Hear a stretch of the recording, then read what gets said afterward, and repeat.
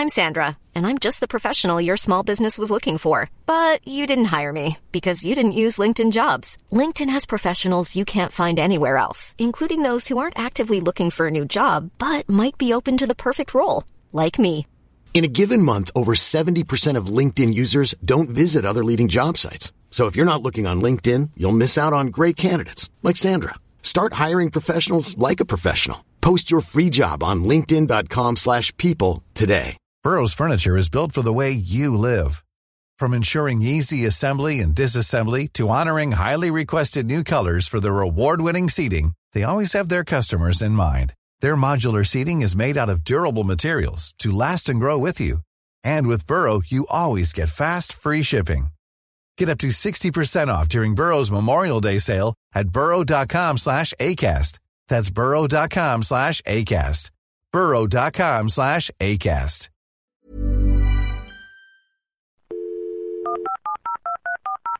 This podcast is a Royfield Brown production. Find others on iTunes. All right. Yeah, I know. Right, you lot, settle down. Mr. Sinatra's a bit late. So before the bingo, I'm going to sing for you. And this is a special favourite of mine. It's the theme tune to The Archers, Barwick Green. Okay, here we go now. 1, 2, 3, 4. Hey, settle down, I said. Settle down, Mr. Sinatra will be on in a minute. No, you can't have the bingo, Mr. Sinatra. He paid good money for him. Hey, Mr.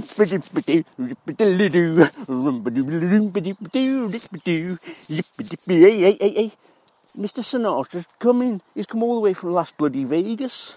Now, settle down.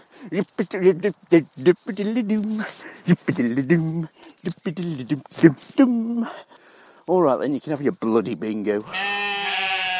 This is Dum Dum, the show about the reality docudrama that is centred on Ambridge in the heart of the Midlands. I'm the surprise llama, that is Royfield Brown, and with me I have the three-legged nag, that is Lucy Freeman. And the last part about Ambridge Hall trespass, folks, is you. Now, this week's Dum Dum comes from Bye Steve. And it was a good one too. It was. If we're rating Dum Dums, Luce, right? Number one, how do you rate them? Gold medals, 1 out of 10, 5 stars. What do you rate them? What would be your gradation of... Gold stars, 5 gold stars is a very good one, I think. Right, so what would you give Bye Steve? 3.5. Really? Where do you think he could have improved? Would have improved if I'd listened to it.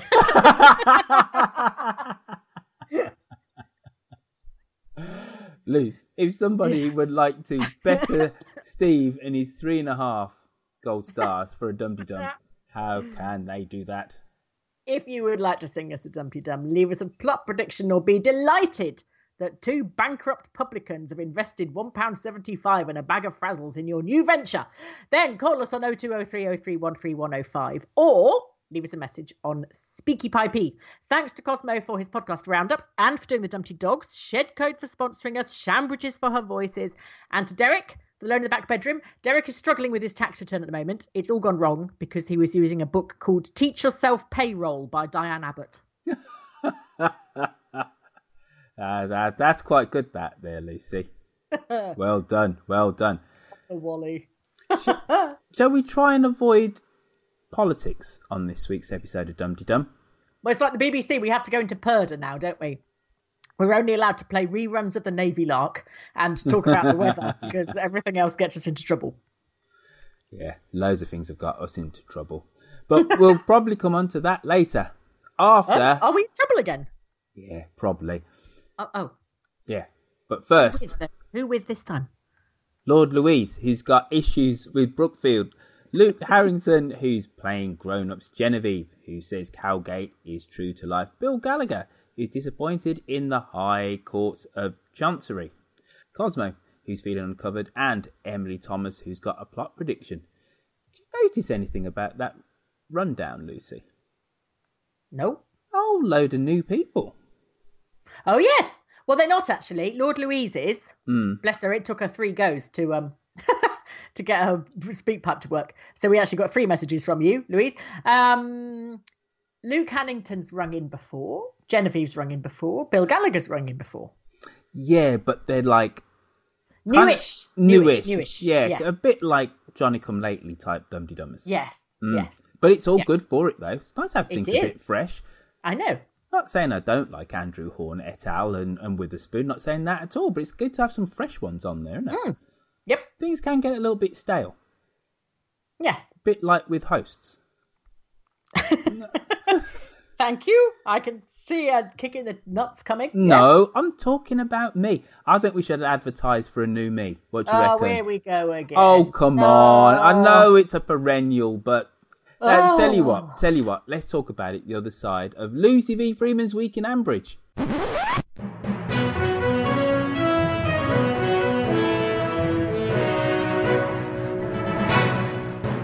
This week on The Archers, everything went a bit Cosa Nostra. There was a lot of family financial dodginess going on. But we started the week at Rickyard, where poor old Toby had had a horrible dream, poor little baby. He dreamt he was an overprivileged no-hoper with a rubbish business, a depressed girlfriend, and an ego the size of Buenos Aires. And then he woke up, and etc., etc., etc. He was sad because he had to take down the still, which is officially now called the Still Rubbish. But then things went all right again, as the bull has decided to take on the investment into Dead Dog Gin. Kenton wasn't sure whether to do it or not, but once he saw that Lily had drawn a picture of a dog, it was a no-brainer, which was appropriate. The cricket went terrifically wrong. Lily got hit on the elbow, which just shows that someone on the team was probably aiming for her ass. Will Grundy pointed out that girls were awful at cricket, and then went on to point out that girls were also awful at working, as it makes their eyes go baggy and their arms fall off. Will, you are a massive knobhead. However, the cricket team agreed that Lily handled her bouncers very well, like mother, like daughter. Emma and Nick met up in the tea rooms to discuss how sodding useless their respective husbands were. In fact, every time these two meet, I end up thinking what a shame it is they can't just jettison the brothers Grundy and go off together. David went slinking over to Home Farm to tell Brian that actually it may have a little bit been Brookfield's fault. Oh, jolly good, said Brian. I will tell you to the penny how much you owe, and you can fork it all over straight away, and I'll count it in front of you. We are family, after all. I'm so glad we can bury the hatchet. Yes, said David, through gritted teeth, wishing he could bury it right in Pip's head. Then he went off to see Bridge Farm. Tom accepted David's offer with his usual good grace and advocated sticking it to Brookers, suing them, bringing them to their knees and generally screwing them over. It's because they're family. Hootie, hating to see some kind of family drama going on that she wasn't involved with, decided to plonk her size 5 easy fit loafers smack in the middle of it by telling Ruth that she shouldn't feel like she is feeling and that none of it had anything to do with David, which helped immensely. Lillian has spent the entire week marching around the village telling everyone how happy she is. Happy, happy, happy. Yep, completely happy. Nothing to see here. Keep moving. Pip carried on slumping around the farm. Alice, the wedding planning nuclear physicist, decided to cheer Pip up by taking her to see a smelly horse and telling her about a man trying to touch her knee. Bizarrely, this worked so successfully that Pip did not want to go home ever again, but wanted to live with Uncle Chris and Auntie Alice forever and ever. Linda has clearly pissed off Ambridge's leading mafia members as she woke to discover a field full of horses hobnobbing with her lamps. She rushed to ring Harassment, the thick head of the law. Yes, I think they're horses, he said. You need to feed them horse food and give them horse water to drink, unless they are seahorses. Then do not do that. Alistair's worried that one of the horses has got a massive parasite problem. Is it Toby again? Matt has got a new wheeze. In fact, Matt has got more new wheezes than an asthmatic with a blocked inhaler. He's going to build a new racetrack in Costa Rica. He's dealing with lots of investors, all of whom sound honest as the day is long. Yep, no dodginess there at all. Horse racing and gambling and Costa Rica, it all sounds entirely legitimate. Completely. Anyway, he's also going to fill this racetrack with horses. In fact, there are 6 he's already got his eye on in Linda's paddock. One of them's only got 3 legs, and another's got a heart condition and a gammy foot. But apart from that, there'll be a winner, Brian. Cannot fail. Jerome Wetherill, the big shot top lawyer, has been nabbed by Miranda for the divorce before Justin can get a hold of him. Justin is worried that he'll emerge from the divorce court in his underpants with his knackers in a little shopping bag. This is where things got really Sopranos. Pat was sent by the Bridge Farm Carpo to represent the family at Brookers. The heads of the family met over cannoli and coffee at Brookfield while Hootie played the violin in the background. Patty the Potato turned out to be a surprisingly good negotiator by becoming shrill every time they suggested that Tony's toy cows might not be real cows. So the Archer family have finished up having to sell a kidney each to pay them off, except Ben. Ding dong! More family business over at Home Farm. Jennifer, I've had an idea that is going to please every member of the Aldridgino clan, said Brian. He went on to explain that he was going to give his stepson that dislikes him but works on his farm, his stepdaughter that likes him but works in a different country, his non-farming astrophysicist wedding planning salesperson daughter, his other daughter who loathes all commercial farming practices, and the son of the dead woman he was knocking off, one share each. But me and you, we're going to be more equal than the rest of them, Jennifer. Friends are not as important as family. Do not confuse the loyalty of friendship with the bond of blood. And tell your sister to get the fuck out of my wine fridge. I was confused by your gangster references there. Because you said Carpo, but you meant Capo, didn't you? It's a hard A, right, on that. Oh, yeah, okay, sorry. Right. And then you started to do a Russian accent. No, it's supposed to be Marlon Brando. Well, you failed spectacularly there then, Lucy. I'm sorry. And you're pretty good at this stuff normally. I'm sorry. I'm just going to keep it real. Yes, it wasn't very good. I know. I can't do it. I did have a practice earlier. I made Phil, who I work with, we were in the middle of King's Cross and I made him keep doing Marlon Brando in The Godfather impressions. And mine were getting worse and worse and his were getting better and better. And he was standing there shrugging and pulling all these faces trying to do this accent. Well. Yeah. Oh, well. So, last week, Ambridge, overall thoughts, my dear. Got any?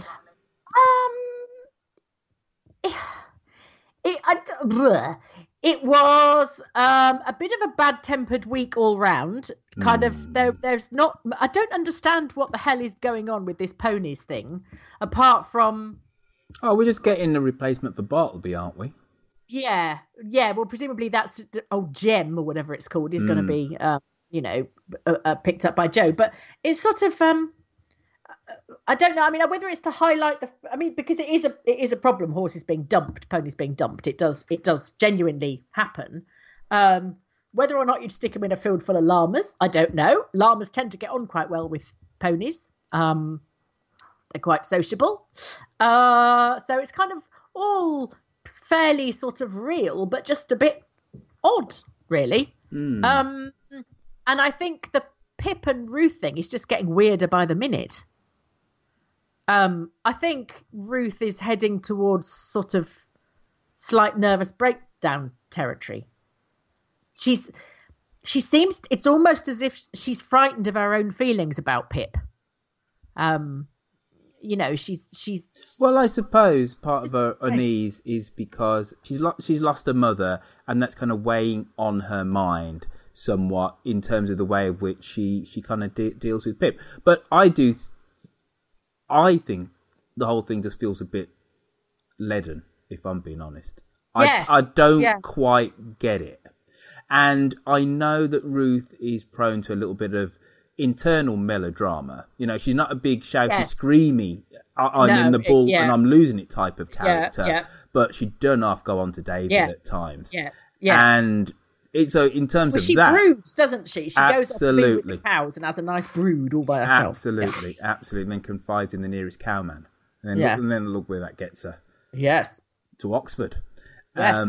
Anyway, so but I hope this is going somewhere really quite interesting, because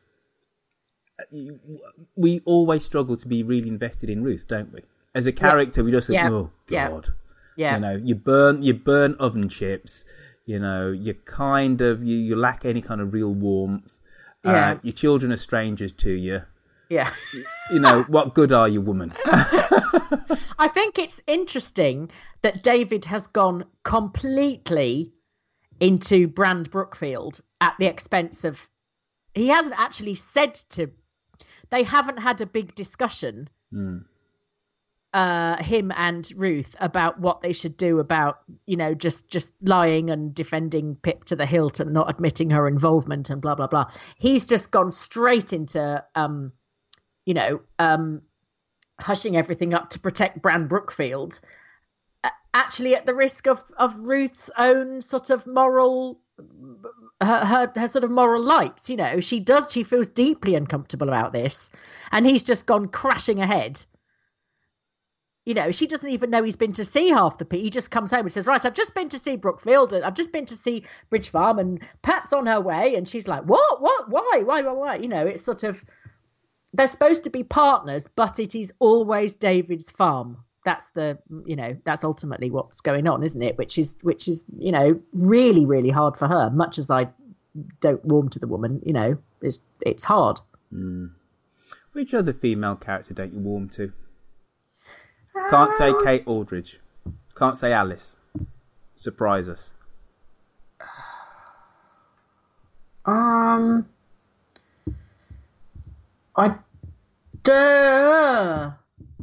Button Girls? I really don't. Do you know, I think I don't like Jolene very much. Really? But I don't know why, really. I think because she always does things in quite a roundabout way. She's never direct. She's always doing some stupid plot or other. She can never just say, right, can you do this? Like that business of inventing a girlfriend for Wayne and all that stuff. And, she just manipulates rather than being straightforward. And that gets on my wick. Mm. She's not very certain. Because you always say exactly what you mean immediately.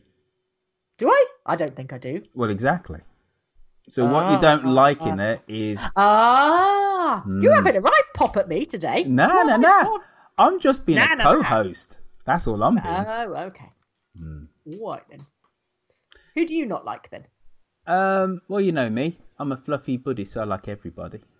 Rubbish. But I like some people more than others. Okay, who do you like least? Yeah, but I get kind of, to use an American expression, conflicted by the fact that people who I don't like actually find them quite interesting.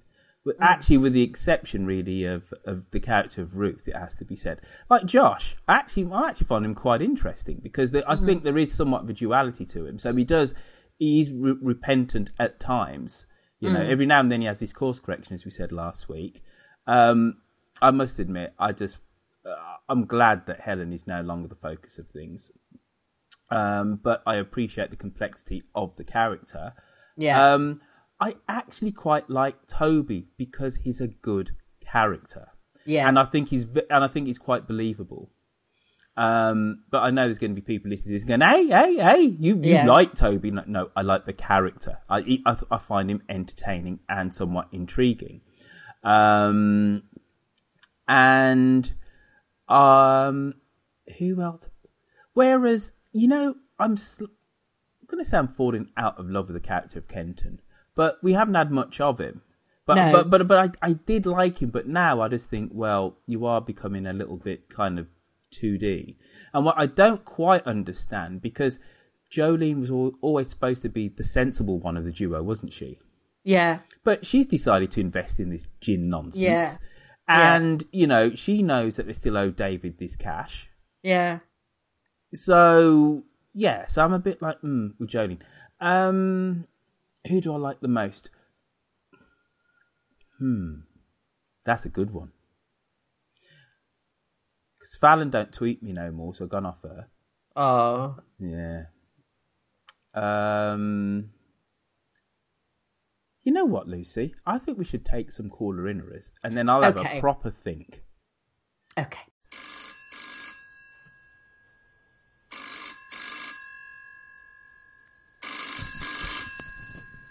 Hello, Ambridge 3962.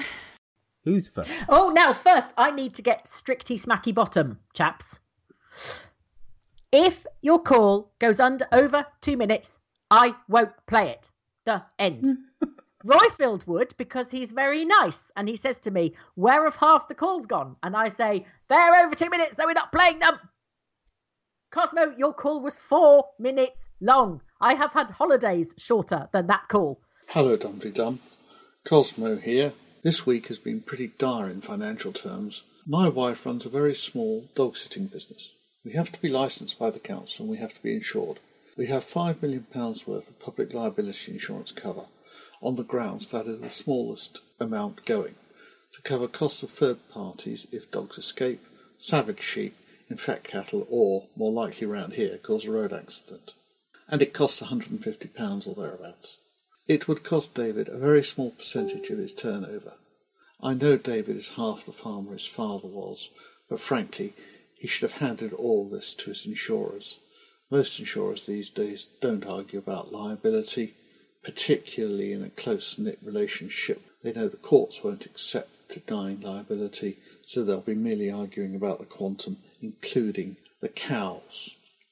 Then there was the complete nonsense about Heather Pett's money. She left $200,000 in a life policy, which is not part of the estate for tax purposes, as it would have been left directly to Ruth as the only person to whom she was leaving money. And then there was about another £300,000, mainly the house.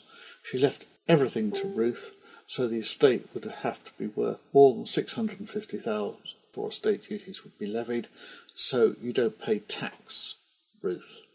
And it was a lot less than that. Ruth can only put £40,000 a year in a pension. She could put more in, but you don't get tax relief, so you don't do it. And the tractor was only $20,000, so there's a lot of money left. If she has bought bonds, which was the other excuse, either they can be sold, or you go to the bank and use them as security for a loan. So Ruth is talking sheer nonsense, if not actually lying to David. Meanwhile, over at Home Farm, if Brian gives away the ownership of his land into a partnership, he does not own it any longer, despite what he said. He said precisely that he'd still own it. Adam currently gets a profit share. The only other person getting profit share is Brian. In the new setup, he gets 2/13. Is that fair? Is he going to accept that? And Kate and Alice had the holiday lets as part of their inheritance. And Kate actually lived in one for a while. So why are they getting an equal share? Brantley currently owns all of it. He'll have 3/13 in future. Do you really think he'll let himself be outvoted? Indeed, it would be so easy for Adam to get everyone on his side and to have the whole lot gone organic next week. It's a nightmare waiting to happen. More Dumpty Dog contributions welcomed. Let me know if something else needs adding to our website. The gist of what Cosmo was saying, which was very interesting, was why are they not claiming this on insurance? Is it because, I don't know, but is it because they didn't check that the things were certified for being not having the cow clap? But the thing is, though, right, I think Cosmo raises a really good point. The thing is with Cosmo, he speaks with such utter certainty that you just think, well, that must be the case. And it does sound incredible, it does sound incredibly obvious. I think to myself, why are they so broke all of a sudden when surely they'd have insurance? But I am not a farmer, so I thought maybe you can't get insurance for this type of thing. But very obviously you can. You can insure anything. And then when he goes on to talk about Brian and and the inheritance and the shares and whatever, right? I'm on much less less firm ground as commenting on that. But Cosmo just sounds like he knows what he's talking about. So I'm going to leave him with that one. If there is no insurance because the cows were unclean cows, right? He should have dirty cows. Dirty cows. Should have very clearly said that, because actually it makes no sense. Yeah. It makes no goddamn earthly sense. And I'm glad Cosmo brought this up. But I did think to myself, when Ruth was going, we've got no money for this and we spent all of my inheritance, I thought, wait on a minute, didn't you get the best part of $500,000? Yeah. Right, there was the house and it's like, how the hell? But then she said, I put some of it in my pension and I can't touch that for years, she said.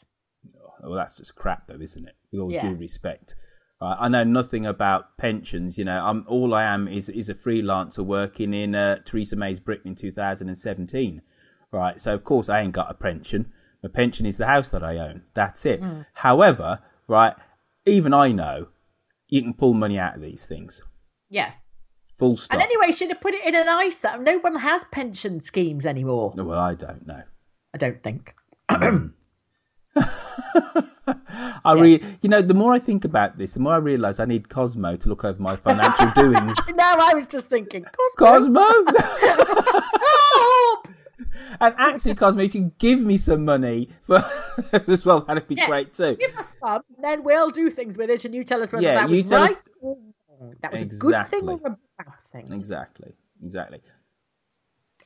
Right, Lord Louise we have now. Hello, Lucy, Royfield, and the greater wonderful universe of Dumpty Dummers. This is Lord Louise, and this is my third time trying so far unsuccessfully to be a first-time caller-innerer. I guess I'm just going to keep trying until I either succeed or someone tells me to stop. I'm going to do my best to follow all of the rules, so here goes. I live in Boston, Massachusetts. I have a few Archer's relevant areas of expertise, such as robotics, like drones, sex education, veterinary care, performing arts, and organic farming. I started listening around the time Helen and Ian had their little breakup during the Titchy Knob storyline, which makes me a baby Jack, I believe. I like to listen to Dumpty Dum while caring for my various Dumpty Mogs, and I rescue a lot of cats and would love to give the Dumpty Dum community first dibs on naming my next rescue Dumpty Mog. Something Archersy would be ideal, of course. Now, as for this week's episodes, my least favorite thing is that Susan is not on the cricket team. I am still frickin' pissed about that. Her being the star of the cricket team was what made me excited enough to actually start trying to be a caller-innerer, and the fact that she's not continues to piss me off. Now, my very favorite thing was on Monday when Lillian came in and just started pushing every single one of Brian's buttons, just like the boss that she is, and just listening to his laugh get weaker and weaker as she continued, like she was leeching power out of him to fuel her happiness. It was a total high five moment for Lillian, and also I think it may have contributed to him being willing to sit down and listen to Matt's lies in spite of his family loyalty. One last thing, I do predict that Jem may be a pony to replace Bartleby. Possible? Maybe. All right, that is all. My 2 minutes are up. You guys are all the best. Thank you, and rock and roll. In lovely Boston. And yes, that's a very good idea, being a baby Jack, and then people can avoid being a Titchener. Because last week we had somebody who was a Titchener and didn't want to be a Titchener, so we said we'd make up another name. But so yes, we'll pretend that person is a baby Jack, and you could be a baby Jack too. I did love the vortex of infinite unlikability. Yes, the whole of the Brookfield lot are heading into the vortex of infinite unlikability. I agree. Now we have. Oh, wait a minute. What was the next? I was thinking of Lord Louise, right? Mm-hmm. And strictly speaking, you can't have such a nomenclature, can you? Lord Louise, right? Yeah. What was that Lord? Somewhere down in the southwest. Was it Lord Somerset or the Duke of Somerset? He always go around wearing dresses. There's some listener that will know this. There is one Lord who just flouts every kind of social convention, doesn't give a rat's ass. And I've got Lord Bath on the brain, but that's the one that has loads of wives, isn't it? So it's not actually him. But there's somebody he wears caftan things. He doesn't wear dresses. No. There's one who just like walks around in a dress, doesn't care. And he's an aristo. Better than the likes of you and I. Oh. Cut from better cloth. Blue-blooded even. Anyway, if somebody could email in, tweet in. Yes. Yeah, that would be awesome. Thank you. Claire Asprey.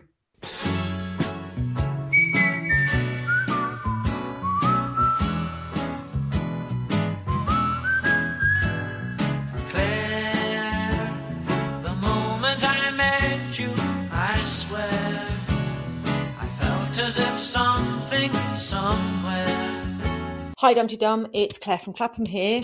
I've got thoughts on IBR, on Brilliant Women and on Awful Men.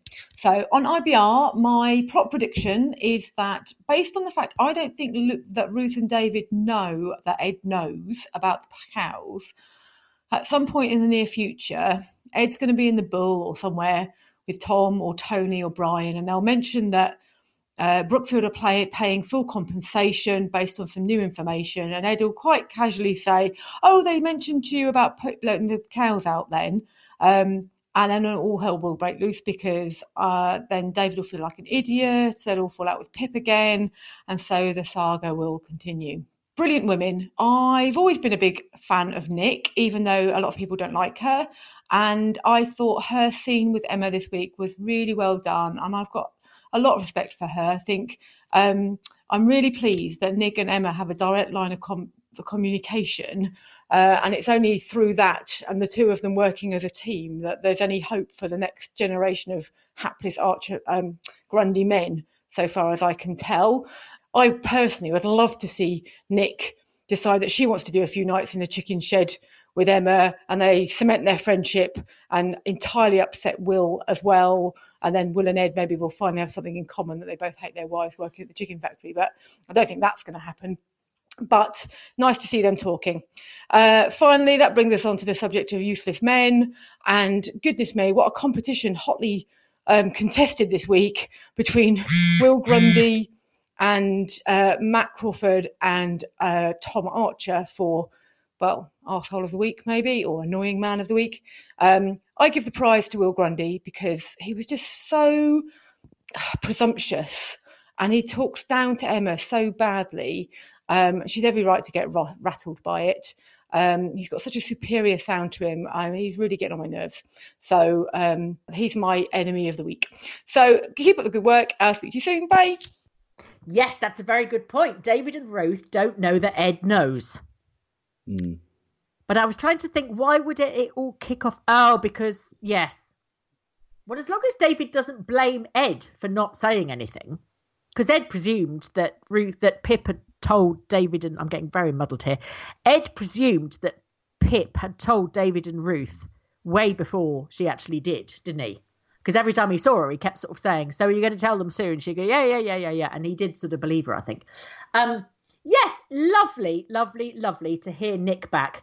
Nick is the voice of reason. She is far too good for Will Grundy. She should, and Emma is too good for Ed. They really should. Both of them. They should just chuck the blokes. Well, yeah. I just think Ed's having a bit of a dip at the moment. I wouldn't say Emma is way too good for Ed, but Ed is being a bit crappy at the moment. But Yeah. And I have said this before, way back 3 years ago when we first started doing this podcast.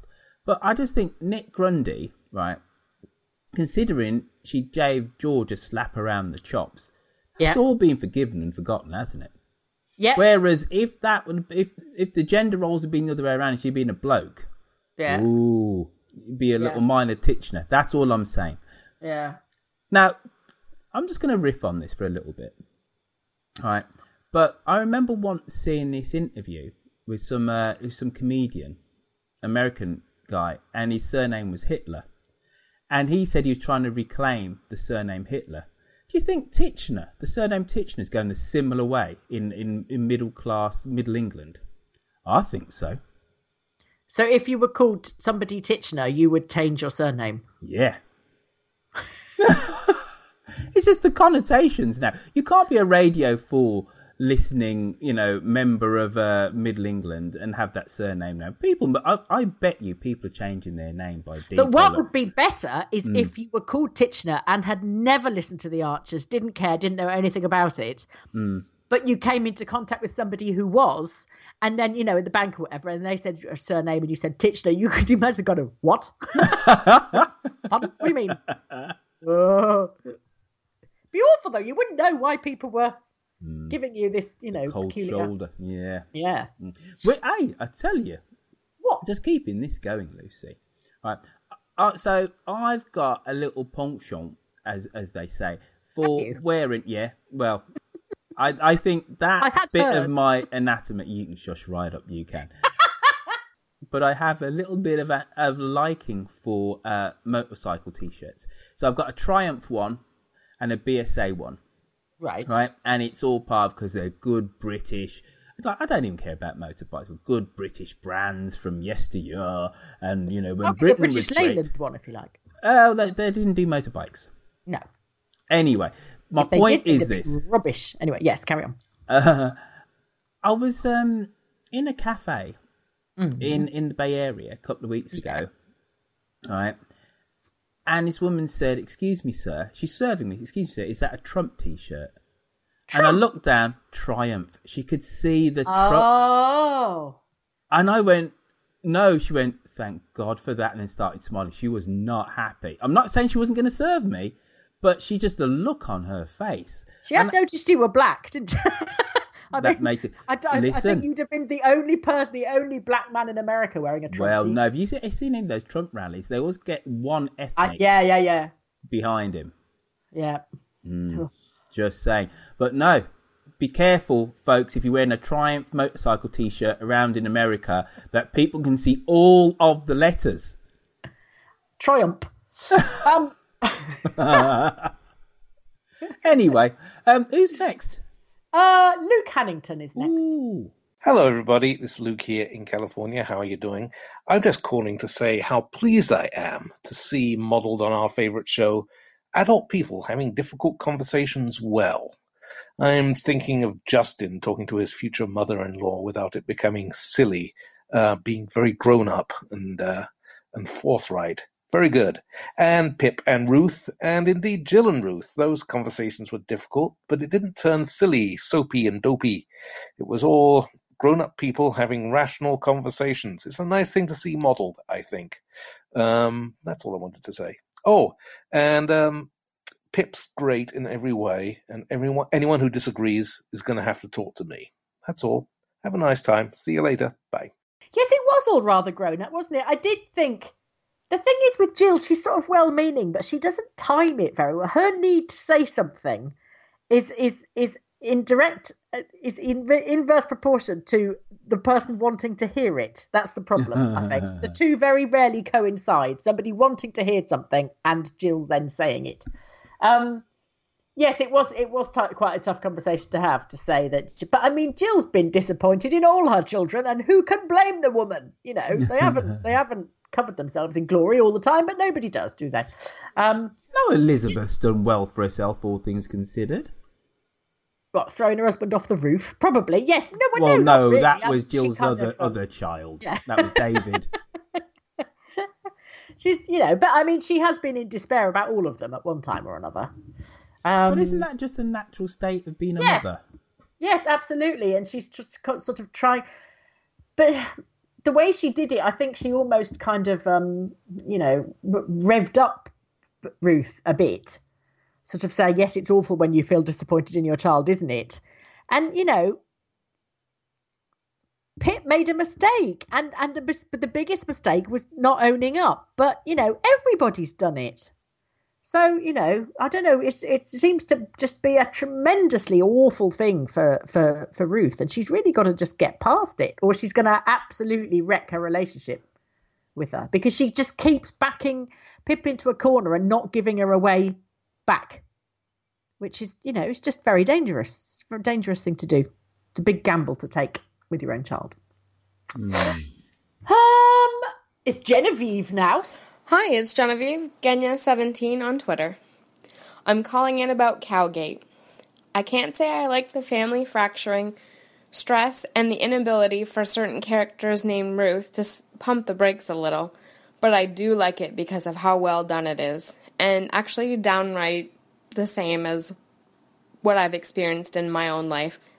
I've done multi-generational farming with my grandparents, and this kind of stuff is so true to life. All the name-calling and the threatening and the saying things you don't mean, and the fact that you're going to hear the slivers of the story for the next 50 years is so faithful to farming. You all live in each other's hair, and you never get a break, and the tension never really goes away unless people make a real faithful effort to let things go and not hang on to these grudges that in Cowgate are going to color how they see each other forever, especially if they can't stop grinding their axes. But it's the Archers, so it's bound to get worse before it gets better. It's certainly not easy listening, but it is so accurate to arguments I heard on the farm. But it's also a good way to know where you stand in the pecking order. But someone else at some point is going to do another really stupid thing, and then Pip won't be on top of that list, and things will shake out, and Brookfield's course will correct itself.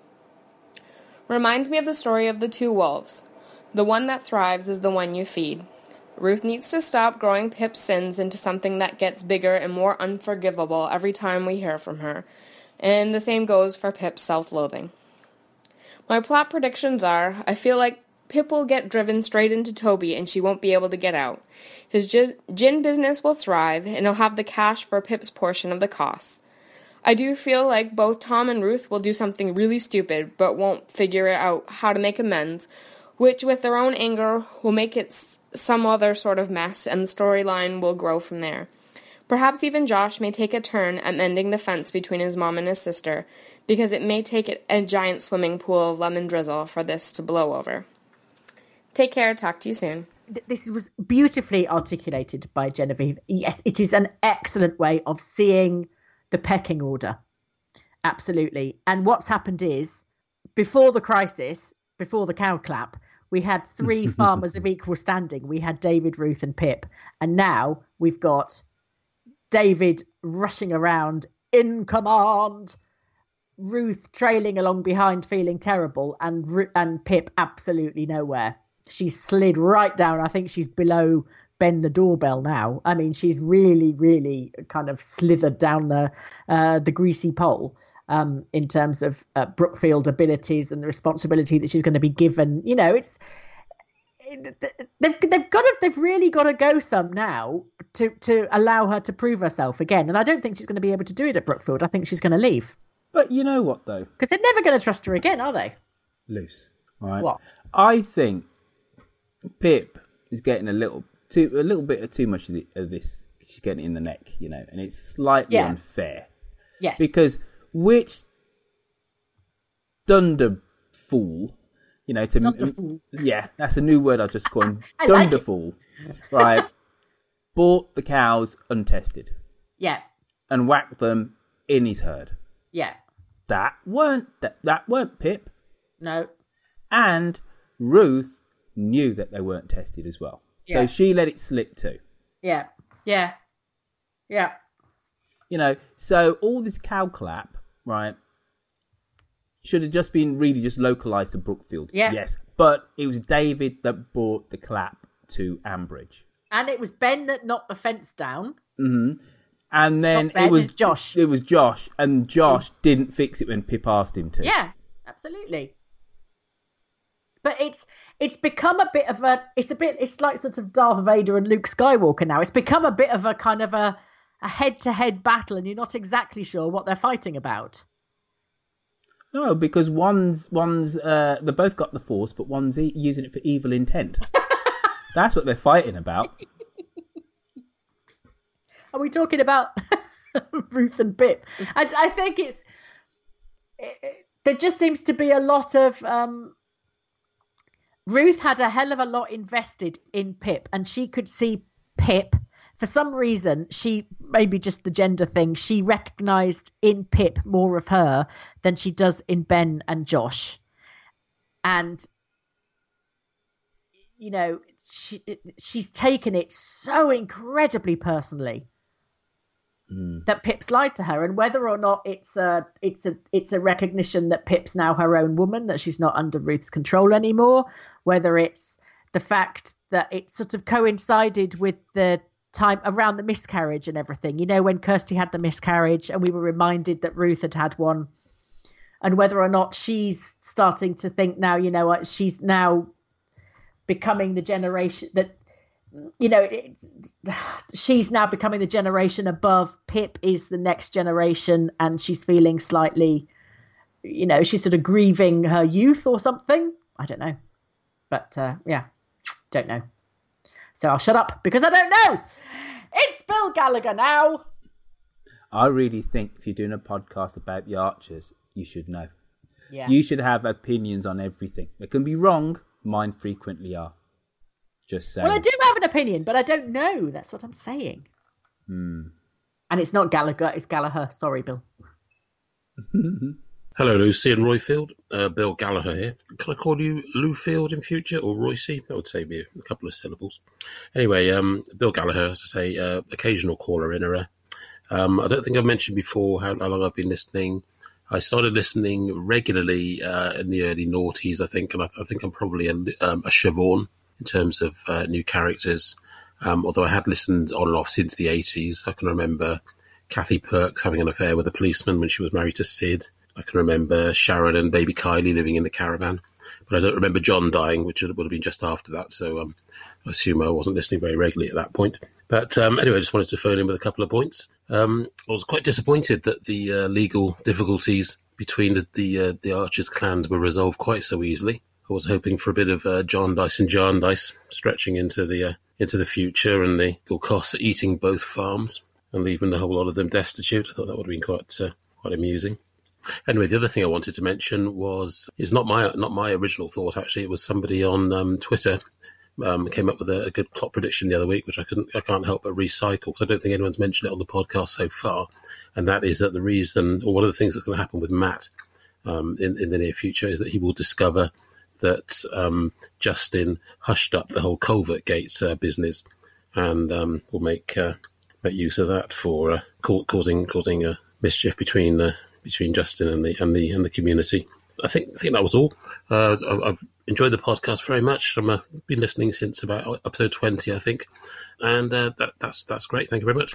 Yes, I was also thinking Jarndyce and Jarndyce, the old legal thing carrying on and on and on, and the fog descending, and but it would have been very boring radio, because will things and legal things all are. Will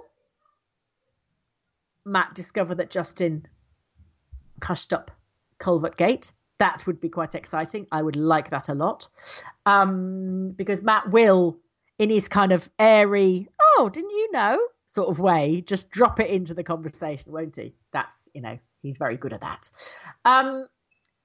Also, what was I thinking when you said the legal difficulties? I loved that scene where Brian and Jennifer were sitting around the dinner table saying, I've had an idea about what to do with our many millions of pounds, Jennifer. Yes, Brian, what shall we do? Well, I think we'll give 1 to them, and 1 to them, and 2 to them, and 1 to them, and 3 to us. Oh, that sounds marvellous. No one's going to complain about that, are they? And you just think, do you not listen to the Archers? Do you not know what happens when there is a will? There is Armageddon every single time.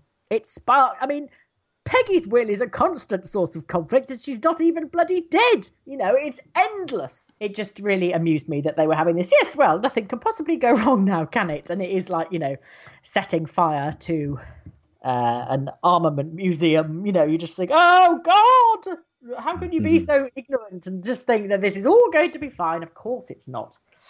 Who have we got now? Emily Thomas.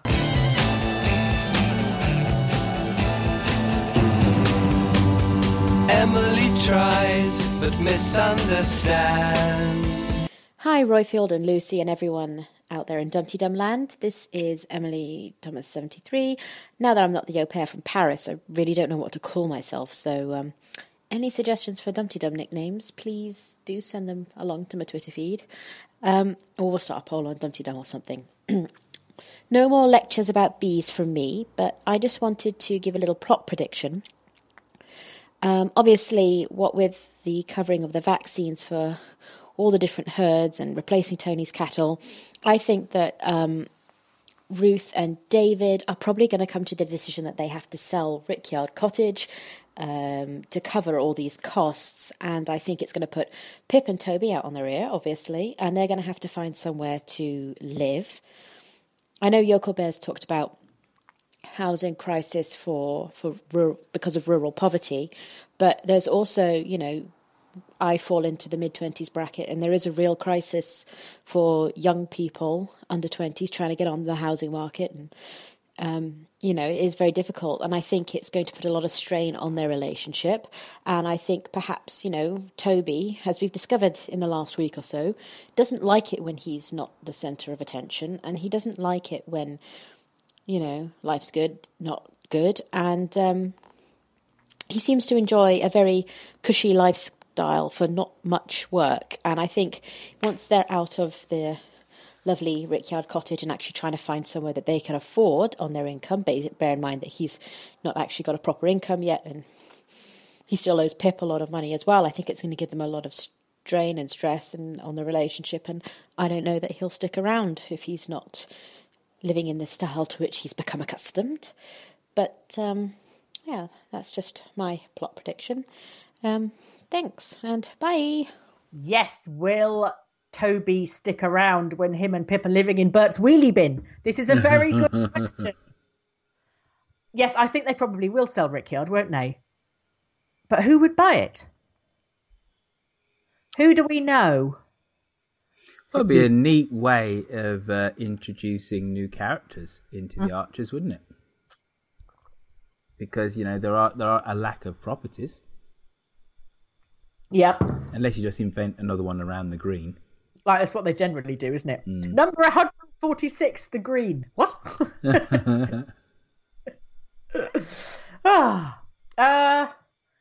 Yeah. Well, they've got to, I suppose. I mean, that's the only asset they've got that they can shift easily, isn't it? But still, this is bonkers. Right. Yeah. It's just, come on. It's almost like they needed some conflict. So they just sort of thought, you know, what should we do? What should we do? And they I don't know, it just feels a bit cobbled together at the last minute, but maybe I'm being... Or at least, you know, for me to make any form of sense, what you need is Ruth saying, David, I told you we should have got that insurance policy last year. There's got to be something, because it just doesn't ring true. No. You know, I play, you know, hard, loose and fast with my finances and with my general safety ad nauseum, right? But these are sensible people. These are farmers, for God's sake. Yeah. Yeah. You know, David's a proper grown-up. And Why Pip do you definitely is. think farmers are more sensible than you? Well, no, because they are passing on... They're custodians of the land, and they're always passing it on, and they're conscious of the fact that they are. In yesterday's episode, was it yesterday's or Sunday's? But anyway, one that we shouldn't really be talking about. Adam says to Ian, I'm almost 50. In approximately 15 years' time, I will be retiring. 15 years is nothing in farming. Yeah. Now, 15 years in the internet is like 1,000 years, right? You cannot conceive in my line of work what the future will hold in 15 years' time.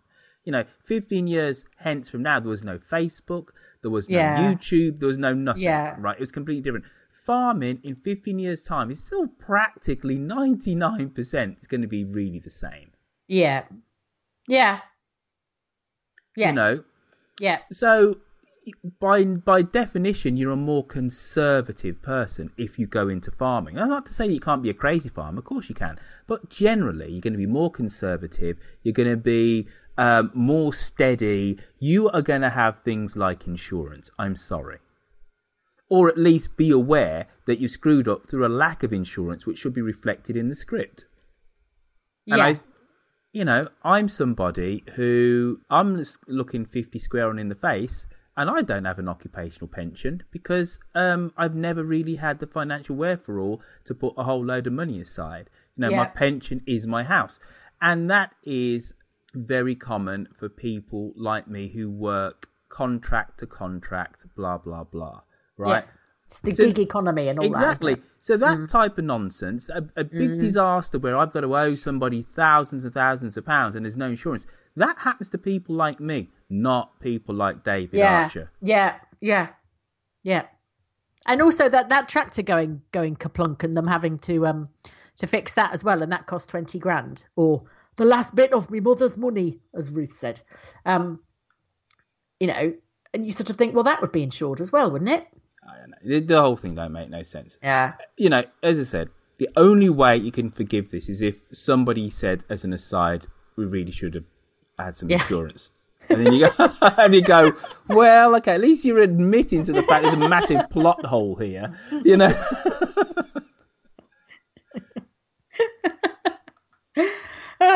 Yes. If I'm going to laugh my head off if they say that next week. It's going to be very difficult not to. Oh, and that is the end of the callers. Awesome. We got any emailer inners? No. Good heavens. Why not? Don't know. They've all been busy. Well, your email been bust this week or something. No. What, you haven't sent me any, have you? No. Was I supposed to? Oh, sorry. There is one. Oh, but it was from ages ago. Well, have we read it out? Mitchell. Sorry. Can I do it? Yeah, go on. Okay. Jan from Cannes. This is Toby Fairbrother. I don't trust him at all. Am I the only one who remembers Toby saying very early on, and she's paraphrasing, she says, it doesn't really matter which of us gets Pip. What matters is getting our hands on the land. I felt a chill then, and I'm wondering if others feel the same, or has he turned a corner and is sincerely in love with Pip, land or no land? And finally, she is, based on Lillian's comment that she is staying put at the Dower House, I predict that soon she'll be leaving on a jet plane to Nicaragua with Matt. It's the way she told Brian that she was settling in with Justin that made me wonder. I do hope I'm wrong, because I've grown to like Justin as a person, and I think she deserves him. Justin's a wrong one, right? Though he genuinely does like our Lillian. That I'll give him that. Do you still really distrust Justin? Yeah, and I'm presuming that things will come out in this divorce. And it's the way that he went around the whole Rob thing and Charlie Thomas. He is a bastard. And you can be very good in business without deliberately employing men that have no attachments, who absolutely are your agent of evil. You know, to use the Star Wars analogy, he is Emperor Palpatine, and he wanted to employ a Darth Vader. He did, and that's exactly what they are. You know, and then he can hide behind it all. Yeah. Stuff. And he was very naked about that with the way that he dealt with Rob. He knew what Rob was accused of doing, and against Lillian's wishes, still employed him. Saying, he's raped my niece, right? And still employed him, etc., etc. So, don't be fooled by Justin. However, does he love Lillian? I'll say absolutely yes, because if ever somebody had opportunity to go off with a much younger model, sportier model, it's going to be Justin, because he lives that type of life. Yeah. So, true feelings for Lillian, yes. Is he a right one? Nah. But he's not as dodgy as Matt, that's all. And because of the plumminess of the accent, we say, well, oh no, he's a proper businessman. Blah, blah, blah. Yeah. Yep. Yes, true that. In it. All right, shall we break now then? Yeah. This week on Walkie Talkie, folks, Lucy spoke to a lovely lady from Halifax. But there's a little bit more to her life than just Halifax. Hey. Also, I spoke to the town planner of Birmingham. See the difference there? Lucy speaks to interesting people, and I speak to nerds on my show, Friday 15. See the other side, folks. Selling a little or a lot? Shopify helps you do your thing however you cha-ching. Shopify is the global commerce platform that helps you sell at every stage of your business. From the launch your online shop stage to the first real-life store stage, all the way to the did we just hit a million orders stage. Shopify is there to help you grow. Shopify helps you turn browsers into buyers with the internet's best converting checkout. 36% better on average compared to other leading commerce platforms. Because businesses that grow, grow with Shopify. Get a $1 per month trial period at shopify.com/work. Shopify.com/work. Burrow is a furniture company known for timeless design and thoughtful construction, and free shipping. And that extends to their outdoor collection. Their outdoor furniture is built to withstand the elements, featuring rust-proof stainless steel hardware, weather-ready teak, and quick-dry foam cushions. For Memorial Day, get 15% off your Burrow purchase at burrow.com/ACAST and up to 25% off outdoor. That's up to 25% off outdoor furniture at burrow.com/ACAST. I'm Sandra, and I'm just the professional your small business was looking for. But you didn't hire me because you didn't use LinkedIn Jobs. LinkedIn has professionals you can't find anywhere else, including those who aren't actively looking for a new job, but might be open to the perfect role, like me. In a given month, over 70% of LinkedIn users don't visit other leading job sites. So if you're not looking on LinkedIn, you'll miss out on great candidates like Sandra. Start hiring professionals like a professional. Post your free job on linkedin.com/people today. And we'll come back with some tip-top social media dum-de-dum/Archers action. In an uncertain world, there is always music which can be listened to in good company. Welcome to Friday 15, the show where we speak to friends and interesting people to the backdrop of great tunes and allocate 15 minutes to both. I mean, I was 8 years old, interesting, the same age as the Dragon King's daughter when she comes out of the sea. But what was happening to me when I was 8 years old was that I was at the hands of a paedophile in a classroom for a year. And for me, and I think the reason that I somehow managed to win in the end is that for me, it's about an economy of the three things that bring a song together.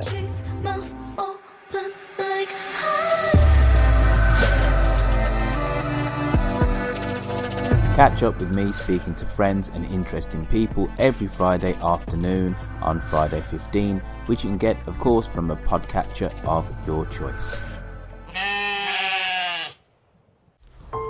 Hello, I'm Lucy, and this is Walkie Talkie. I walk my dog, Basil, pretty much every day in a foresty bit of London. I have been doing so for about 4 years. And I meet people that, as a dog walker, you talk to people. If your dogs get on, you tend to you say, which way are you going? Can I come with you? And you just sort of amble along. And you can end up having the most extraordinary conversations. Partly because you are walking side by side and facing front, so there's no embarrassing eye contact. If things get a bit heavy, if someone starts talking about something that they find emotional or difficult, then you can always divert your attention onto the dogs and relieve the tension a little bit. We've seen, as a group of dog walkers, we've seen people get pregnant, have children. We've seen people whose dogs have become ill and died, and the owner says, "Oh, I can never have another one," and then in a couple of months' time they appear with a puppy and everyone's delighted to see them. And we've seen people's marriages break down, new romances start. It's a lovely way to start your morning. It never fails to give me something nice to think about, something interesting to think about, even if it's not nice. And having a dog is a sort of a universality, really. The people aren't all like me, as I hope you'll realise over the course of the series.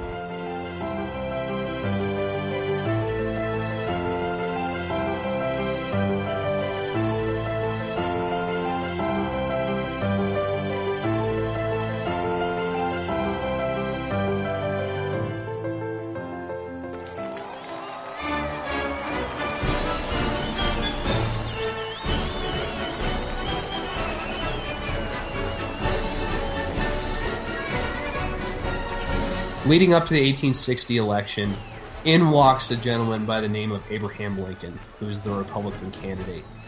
The Republicans to the South represent the ending of slavery. And Lincoln, despite the fact that his sentiment was always, in the beginning, to preserve the Union rather than to abolish slavery, becomes the lightning rod of anti-Southern sentiment. And he ends up winning the election in 1860 with no support from the South. The Guardian, Manchester, Tuesday, November 20th, 1860. Summary of news, foreign. The details respecting the presidential election furnished by the New York journalist not complete, but they not only assure us of Mr. Lincoln's election, but show that the Republican Party has obtained far more than the requisite number of votes for his return. It is calculated that New York, Pennsylvania, The New England states, New Jersey, and the Northwestern states give him 171 electoral votes, or 19 more than the majority required for the election. The total number of electoral votes being 303. It is not improbable, too, that this majority may be further swelled by the result of the elections in the Pacific states of Oregon and California. We have no account of the manner in which the Southerners have received the intelligence of Mr. Lincoln's election. The next advices will no doubt be filled with fierce Southern declamations and protest, but it's not very likely that any Southern states will do anything mere than talk loudly about secession. Listen to the first show exclusively on Mixcloud today and subscribe to us on iTunes. From Washington to Obama, 10 American Presidents, the new podcast from Royfield Brown.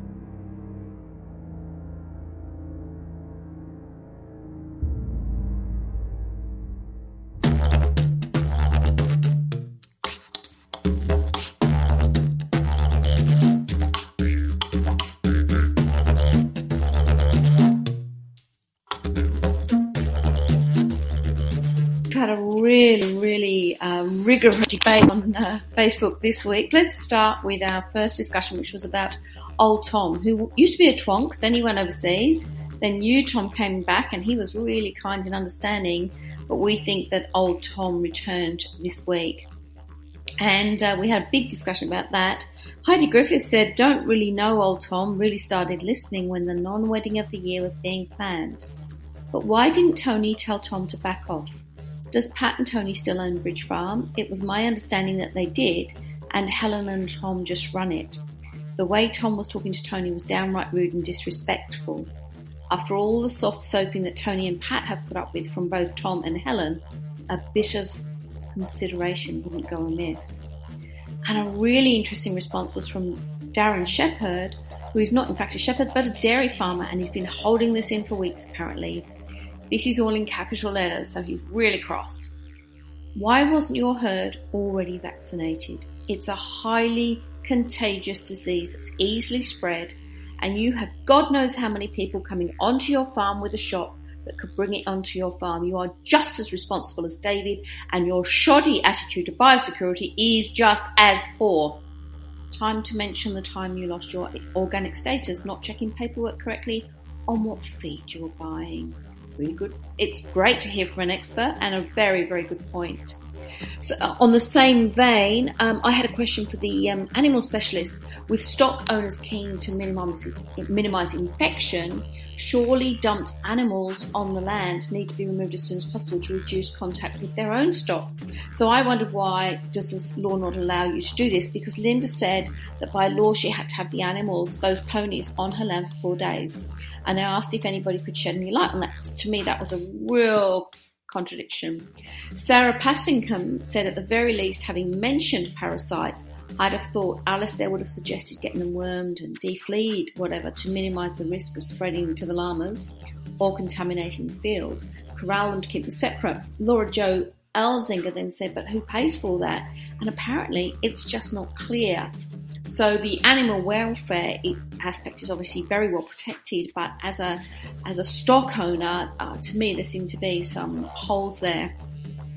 We also had a long discussion about the return of some of our loved characters, including Usha and Matt and Nick, and we're going to start a petition to get Kathy and Mike and some others returned to us who are still missing in action.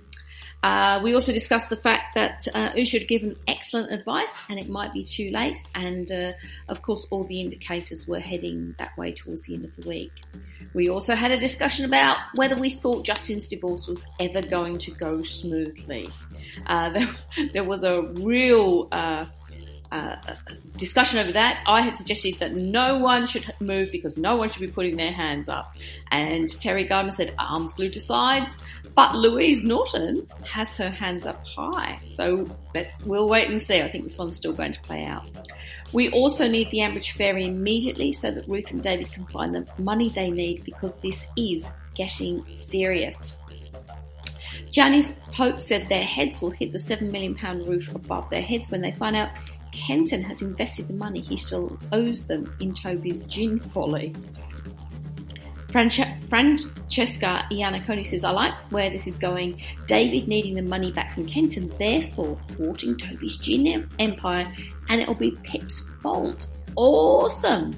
Lizzie Cole says something very interesting though, and I don't know if she's also one of our experts, but she said, I think it would have been cheaper to be sued. I'm not sure a court would give the compensation on the hobby cattle. That is such an excellent point, and I'd really love to know if that's true. We have any legal advisors out there. And then we were also discussing what could go wrong with Brian's suggestion of divvying the family, that farm up between the family. And the suggestions include the fact that Kate will sell her share and that Brian's going to use Rory's vote. And just before I go, just to let you know that we have posted up the latest Walkie Talkie podcast link. So from me to you, have a great fortnight. I'll leave you in Yokelbear's capable hands for next week. But until then, keep active on Facebook and hooroo! Thank you for that, Millie Bell, our queen of all things upside down and Antipodean. Lucy, can you now hit us straight between the eyes, just like David did with that sling on old Goliath? Right between the eyes with some hashtag the Archers tweets of the week. Karen Field has delivered possibly the most Archers tweet I've ever read. Ooh. Nick's been gone for so long I've forgotten why I don't like her.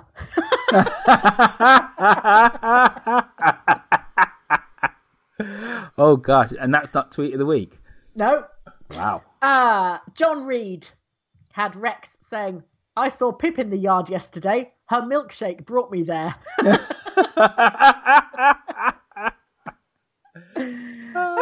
Jeremy Peake said, don't fret, Justin. Miranda wants Tamara, but she's prepared to leave you the Borsetshire slipwear. That is all he's going to end up with, isn't it? Kerry Warbis said, Will and Toby, double bubble on the twunt front right there. The twunt front has made me laugh a lot. And Goddess Diva, our favourite Goddess Diva, is tweet of the week. Oh, she's never had that accolade before, has she? I don't think she has, no. You have to bear with me for this. Right. Tom, come here. No, closer. Puts lips to ear. Fuck off! That's harsh. No, it's not. That's what an harsh. idiot. Actually, trying to... What about bloody solidarity in farming? And, everybody in the Archers seems to have forgotten that any of them have ever made a mistake. Mm. But you know what, though, right? Fast forwarding on a day or two, and I did think this, right? But Tom does actually explain. Helen does say to him, doesn't she? You've gone up, why is this affected you so much? Yeah. And he says, because I've gotten out. Yeah. Apart from this farm, I've gotten out, don't have a partner, don't have any kids. Yeah. There you go. Yeah. Well. Just saying. Yes. Right then. He's still a knob. Right. Next. What's next? The end, basically, Lucy. Okay. Bye. Favourite part of the show. Well, we have to do a little bit of housekeeping before we actually fully draw up the drawbridge, so to speak. Right. And I say something like, Lucy, yeah, are you coming along to the Dumpty Dum Whiskey meetup? When on is it? Friday the 12th at the Lord Wargrave. I don't know. I'm going to check my diary. Well, you've always said that you were coming. Have I? Yes. Yes, but I often say I'm going to things and then don't. So typical of you. Well, anyway, folks, we are having myself, Cosmo, Freya, Emily Baker, and whoever else wants to come, a meeting at the Lord Wargrave pub, which is 40 to 42 Brendan Street in Marylebone in London. Is it Naked Fingers going? I thought Naked Fingers was going. Naked Fingers was going, right? Mm-hmm. But stupidly, and I don't know if this was me, it was probably me, but initially the date was the 11th. And Naked Fingers was all over that because he likes a good whiskey. Yeah. I then looked at the calendar about 2 weeks ago and said, hold on a minute, right? Because at the moment I'm not in London, I'm 100 miles up the road, right? The 11th is a Thursday. It should be on a Friday to make it easier for everyone all round. I then moved it to a Friday, which is what I always thought it was, but whatever. And then Naked Fingers sent me an email type DM thing and says, "Oh, I've got a school reunion." So you're going to have to DM him and hook up with Naked Fingers all by yourself there, Lucy. Sorry. Okay. Right. But hang on. What? I'm not hooking up with... What are you talking about? I meant in a friendly, I fraternal see. type of way, Right. not in a... Come on. Right. Yes. Anyway, so the Lord Wargrave pub. Now, I'm just saying 7 till late, to be honest with you, because I presume that some people, if they can make it at all, will probably come straight after work. It's not obligatory that you drink whiskey, but that's what I'm going to be drinking. I will buy people whiskies. People can buy me whiskies. It'll be awesome. It is Friday, the 12th of May, the Lord Wargrave pub. There you go. Dumdydum.com, folks. You know what I'm going to do, Luce?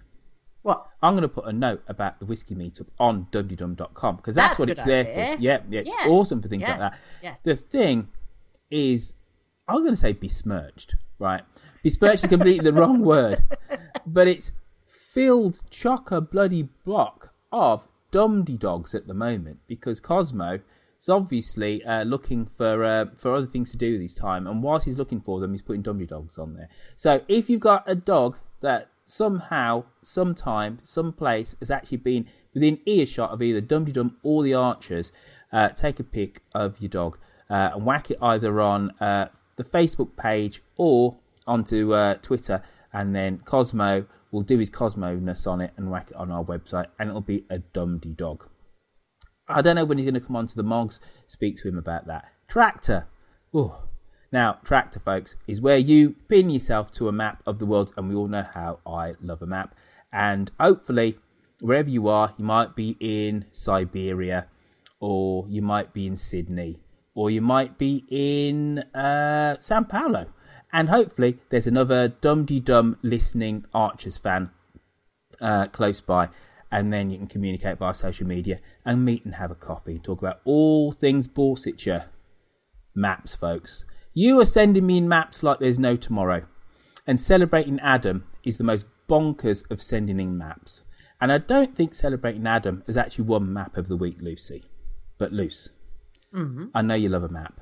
You do love a map, don't you? You're starting to like a map. You're appreciating People have started now doing impressions of my reactions to maps on Twitter. I've noticed it. It's quite funny. Now, this week I had about 10 maps sent to me. Oh, and then one sent actually on dumdydum.com, which is a map of Napoleon's retreat throughout Europe, which is always a tasty one, and it's always Marshal Ney and his rearguard action is always what the Penguin history books always say about the retreat from Moscow. But thank you for that map. It was awesome. But Celebrating Adam, who sends at least 2, if not 3 a week into me, you've won Map of the Week. Guess what this is a map of, Lucy? Black pudding. Very close. And that you're only saying that because I actually told you at the start, before the start of the show what it was. It's a map of pies. Right, I'm going to test your UK map geography. Where'd you get a macaroni pie? Scotland. Bloody hell, well done. Right, according to this, the Highlands of Scotland. Where do you get a Balti pie? Balti pie. Balti pie? Yeah. Well, it's got to be your neck, Birmingham. Yay! Your neck of the woods. Yeah. How about a fidget pie? That sounds Lancashire. Yeah. Fidget. What's in it? What is a fidget exactly? pie? It doesn't say. So if you know what's in a fidget pie, please email us, tweet us, or DM us. That's kind of Shropshire way.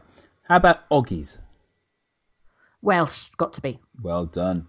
All right. How about a full English pasty? Cornwall. No. Devon. Well, I'm going to give you that. According to this, it's slap over Dorset, but I'm going to give you that. All right. This is a good game, this. How about a rasher pudding? Roif. You do know you pasted the map into the script, so I'm looking at it. Oh, yeah. You dingbat. I thought you'd been spot on the money. I was wondering how long I could keep it going for before you realised, and I suddenly realised we're going to go through the entire list unless I stop you. Well, I was going to stop on the next one, but yeah, there's a fundamental flaw in this quiz. Pudding sounds lovely. It does. Doesn't it?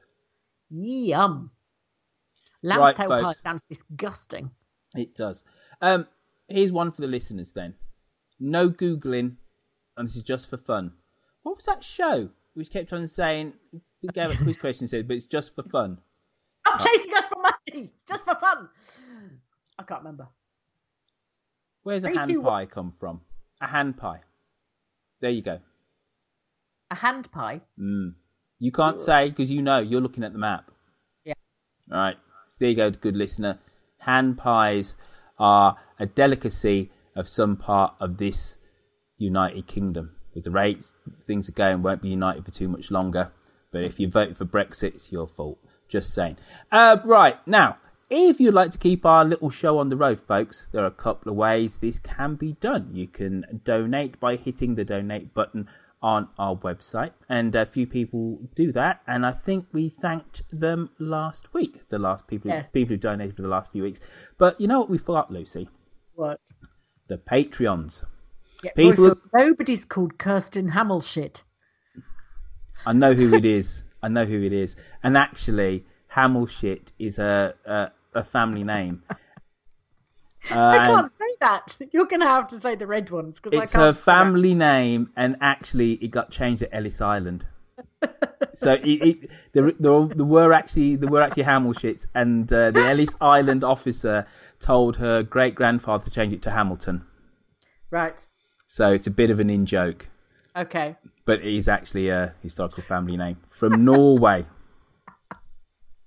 Right. So, first off, people on Patreon would like to thank are... Apparently, Kirsten Hammelshit. Jennifer Reber. Kate Pemberton. Luke Hannington. Amy Ross. Steve McGowan. Stephen Simpson. Doug Foynt. Yokel Bear. Angela. Eileen Hampton. Genevieve Gorski-Parker. Martine. Helen. Alison Fay. Rachel Thomas. Norman Driscoll. Hello, Norman. Sarah Humphreys. Sarah Harding. Oh, some girls Bronwyn Wood. I wouldn't have had her down as an Archers listener, but there we go. Bronwyn Wood. Claire Howard. She once hired me up, you know. I was in a Claire bar. Howard? Nah, Sarah Harding. No. I was too shy. Shy to eye. She spent a lot of time pissed, didn't she? Yeah. I was too shy just to walk up to her and say hello. But anyway, moving swiftly on. Have you said Claire Howard? Yeah. Anne Charles.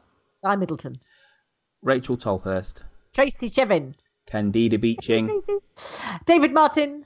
Magic at Mungo's. Morgan Johnson. Hello, Morgan. This is great. I'm getting all the people I know. Andy Bent. Scott Matthewman. Jean Rose. Bernadette Maguire. Laura S. Silver Girl. Sarah Amanda Hides. Rosie Taylor. Barbara Wiseman. Jan Mitchell. Scott Pilgrim. Simon Pilgrim. Oh, God, Scott Pilgrim was the film. He was.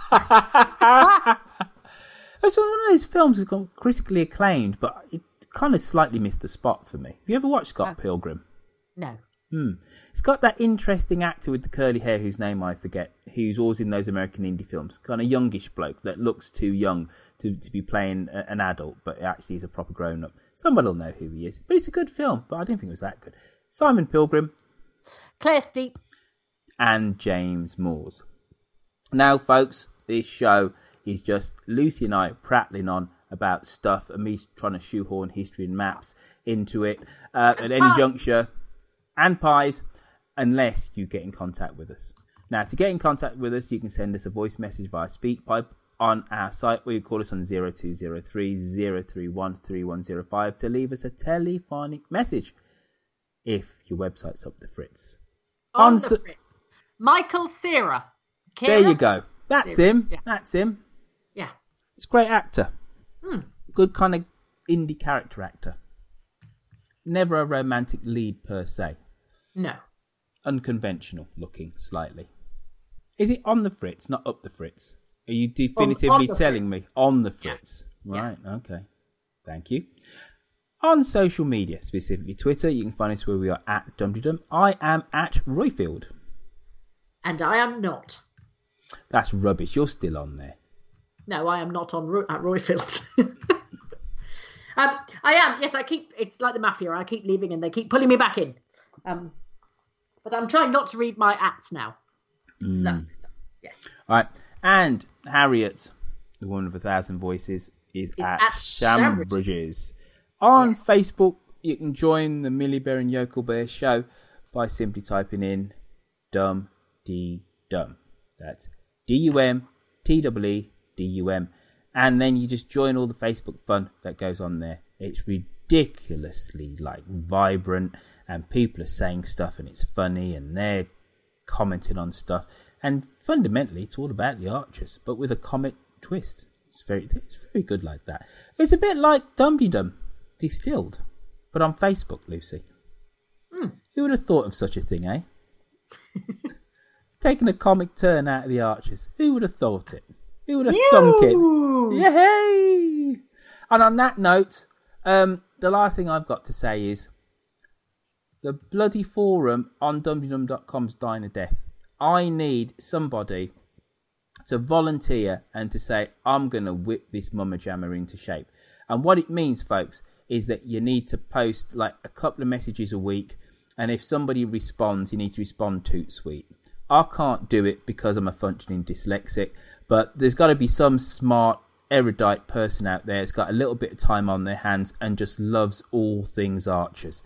So if you are that said person, please email me, DM me, and we'll sort you out proper privileges on that, and we've got to keep it going because there are some great messages, some great threads on there, and we can't let it die.